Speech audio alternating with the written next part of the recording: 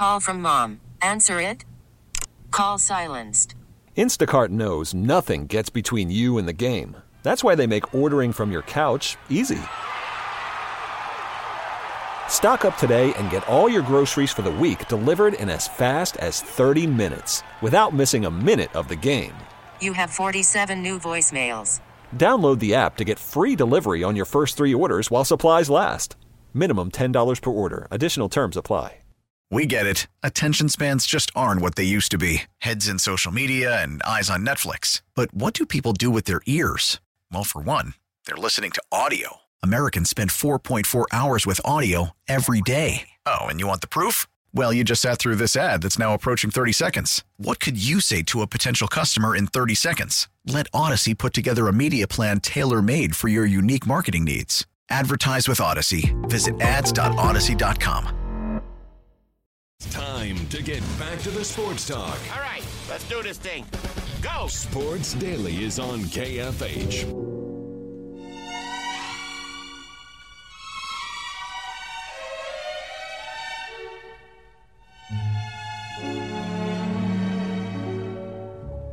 Chestnuts roasting on an open fire,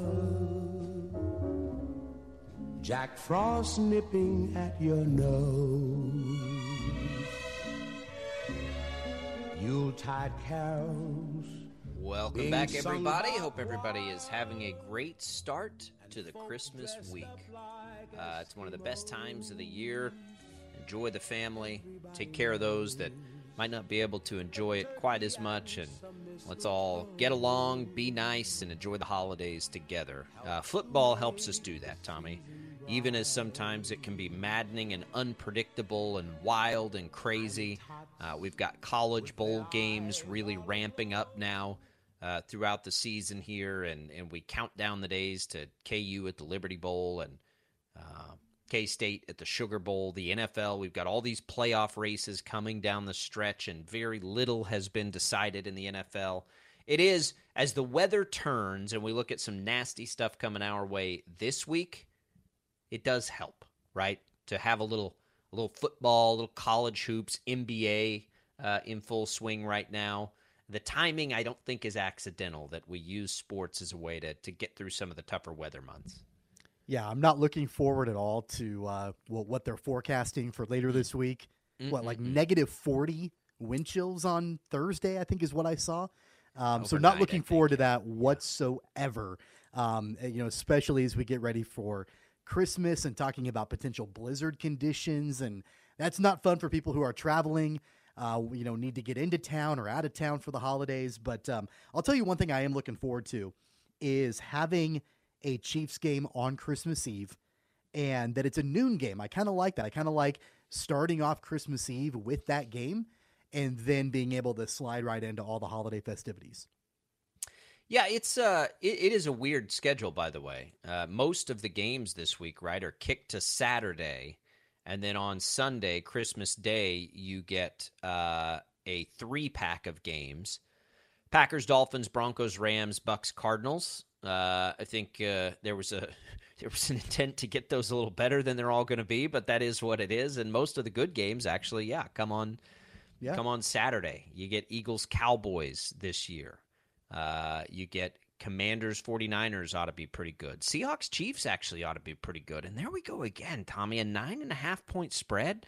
Like, what are people watching here? How could you bet the Chiefs on any of these lines? I mean, they're crazy. When was the last time the Chiefs covered a spread? It's been a while. You'd have to go back and look. They haven't done it the last couple weeks at least. I mean, it might even go back further than that. We'll ask Chelsea Messenger that later in the week. Like, where do they stack up in spread covers? Just crazy, crazy stuff. But looking back again, is it's Monday, and we'll sort of put a bow on the NFL week. We're trying to figure out who might have a chance outside of those teams we mentioned, which again, I think that there are 6. I think it's the Bengals, the Bills, the Chiefs, the Cowboys, the 49ers, and the Eagles. Are we going to allow the Chargers and the Vikings to enter that conversation? I've never had anything. So I did a national shift for CBS Sports Radio on Saturday, and we basically went on the air. I think it was right as the first quarter of the Colts-Vikings game was ending, and went off the air. And in about hour number 3, they had completed the comeback. And it was a wild experience to try to talk about that game as it was happening, because it was just unreal. Like, there were points in the first half where you thought, Vikings explosive offense, they still have a chance here to come back. But when you got into the second half and you saw 33-0 and then 36-3, it was like, God, they're out of time. Like, they would take 5 touchdowns to rattle this off.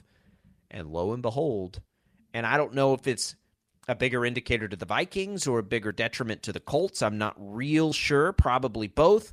But are we going to allow the Vikings and the Chargers to enter the conversation of teams with a legitimate chance to win a Super Bowl? Because I think outside of the top 6, those are probably the only 2 still at least sniffing the conversation. Are we going to allow them back into that? Are they going to be able to reach a point where they can jump into that, which is crazy with the Vikings because they have 11 wins now. But it doesn't feel like they would have a chance against any of those other teams. Yeah, I don't know with the Vikings. I thought that at the beginning of the season they were talented enough to win the NFC and represent the NFC in the Super Bowl. I think they've got the talent to do that. I'm not backing off my claim on the talent level. They just haven't executed that way. I mean, they're winning games, sure, but there have been a couple of games that they have looked absolutely awful from start to finish, and they looked absolutely awful in the first half against the Indianapolis Colts, and then something happened. The switch was flipped in the second half, and they went on that run, and they were able to complete the largest comeback in a regular season game in NFL history, and so that's a credit and a testament to the Vikings. I think one thing that might benefit them as we get into the playoffs is their seeding. You know, they're slated to be right now the second seed in the NFC, and so they'll get a playoff game if things continue in this direction. They'll get a home playoff game is what I meant to say, and so they'll have that opportunity potentially on the table that could benefit them in January playing inside that dome. They have such a bad pass defense and defense overall right now. I mean, the Colts just put up 33 on them. They have the second worst pass defense in football. And the run defense isn't great either. And you know, if the Chiefs, and that's the thing, of the 6 teams, you see the Chiefs sort of down in some of the defensive metrics versus the other ones. The Vikings are way down there. I mean, they have what is their defense right now? The 4th or they're the 5th worst defense in football right now. That's going to be the problem, I think, for them, is if they're playing that poorly on defense, and I'm not sure they're going to get a whole lot better, right? And it is, I will say this, it takes a lot from the defense to be able to pull off a comeback like they did, so credit to them to some degree for that. But, man, if you're going to play that level of defense and put all that pressure on Kirk Cousins, that just doesn't feel like what he is, right? Like, you play with a lead, you play when you're running the ball, controlling the clock a little bit with those weapons, Kirk Cousins could kill you. You make him play from behind the whole time, I'm not so sure that's a winning formula when you're playing high-level defenses like we have in Philadelphia, San Francisco, and Dallas, although I'm not sure what happened yesterday. It's just there's such a clear difference to me in what that is for them. It's going to be tough. It's going to be tough for them, I think, unless they out of nowhere pull some better defense out of their hat. Well, look, I think it's clear that they're a step below, those top teams in the conference. But I mean, look, they've all got flaws. You mentioned it earlier in the show. The 49ers have Brock Purdy at quarterback, who has played well, but he's unproven, right? And we have no idea what things are going to look like for him when they get into the playoffs. Now, they do have a ton of offensive weapons, and they've got that elite high-caliber defense, so that's going to help out quite a bit. But the Cowboys lost to the Jags. I think the Eagles are probably the most complete team still in the NFC, but like you mentioned before, they struggled for quite a while against Chicago yesterday. So no team is perfect, right? And you get to this point in the season where you're looking at which team can overcome their flaws in the best way to be able to make a deep run. And I think the Vikings, their flaws are more apparent and they're more visible. And they're probably more legitimate flaws than the other teams in front of them in the conference, but they do have the weapons in Justin Jefferson and Dalvin Cook and Adam Thielen, and Kirk Cousins can win you football games, right? And so I'm not counting them out. With the way the seeding looks in that conference, you never know. They're definitely a tier below, but they could get hot. You never know. It's interesting. It feels like right there this juggernaut offense, and they're pretty good. But offensively, they're still behind 5 of the 6 teams I mentioned as the best: Kansas City, Philadelphia, Dallas, Buffalo, and Cincinnati. They're still behind every one of those teams offensively. Sure. That's crazy, but it is, and that's where I think there's clear separation. San Francisco's a little bit further down the list. San Francisco obviously plays a different style of football than those other 5 teams do. So that's acceptable, especially when you consider how good San Francisco's defense is. But if you ever don't think that this is an offensive-dominated league, if there are 6 teams, 5 of the 6 are the top 5 offenses in football. That's what's crazy. To take that a step further, though, and maybe this is some indicator of things, is there separation then defensively, and that's by points. And if you go by points on the other end, San Francisco and Buffalo have the top 2 defenses. Philadelphia is in the top 6. Dallas is 7. And Cincinnati is also inside the top 10.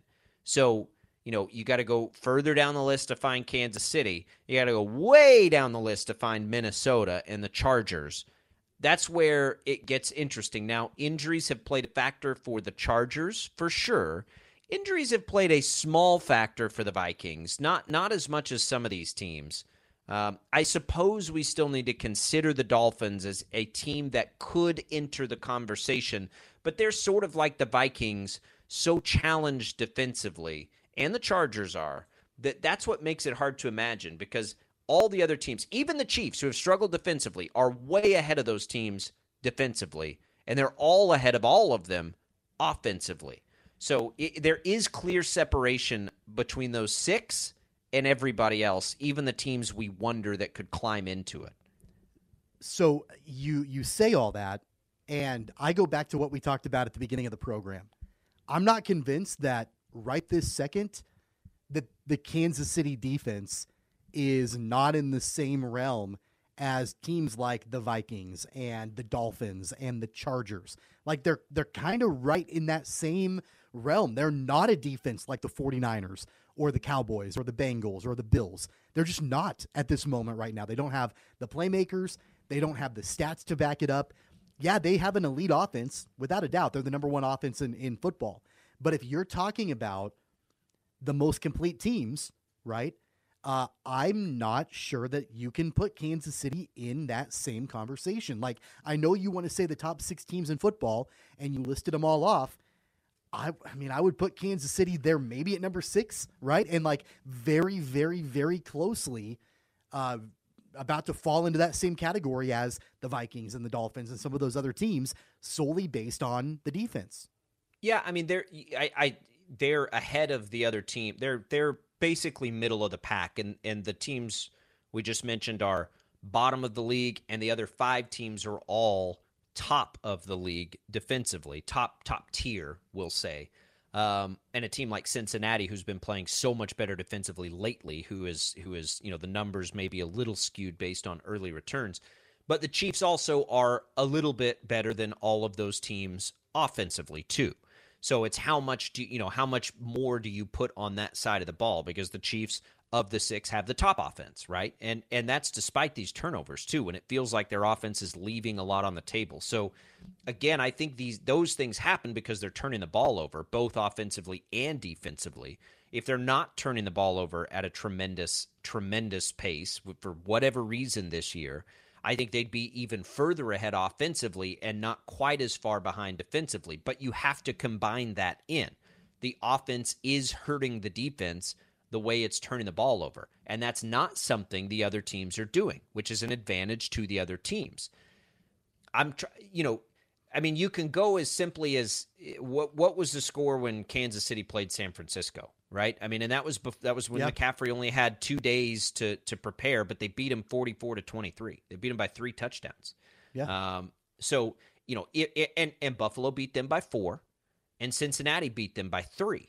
So that's what makes it a little bit difficult, because we know that the Chiefs are capable of beating the 49ers by 21 points, but they're also capable of the Texans taking them to overtime. They're capable of getting up 27-0 against Denver, but capable of, sweating out that win. The range of possibilities is so much greater with the Chiefs. Look, if they don't turn the ball over, I think they're clearly the favorite, but they are turning the ball over. That's why I'm having a hard time with them. If they didn't, they'd be the best, but they are. But they do. I know. They right. do. So it's going to mean that the last 3 games of the season are pretty meaningful, regardless of what happens otherwise, because they've got to fix that problem, which they haven't been able to fix all year. It's so frustrating. It's so frustrating to try to pin them down. That's what makes the spreads so interesting and so maddening, trying to bet this team. Right. I did some research. I can tell you after the break on how the Chiefs have done against the spread. It's kind of interesting. Let's do that, too, because the other thing about turnovers, real quick, before we get to that, you also don't want to see them not be the aggressive Chiefs that we know they are, right? Like, you don't want them to take that away either. So it's interesting. 869-1240. Yeah, let's find out. Tommy's got the numbers here. Against the spread, the Chiefs have been as tough as there is in football this year to try and figure out. We'll do that next on Sports Daily.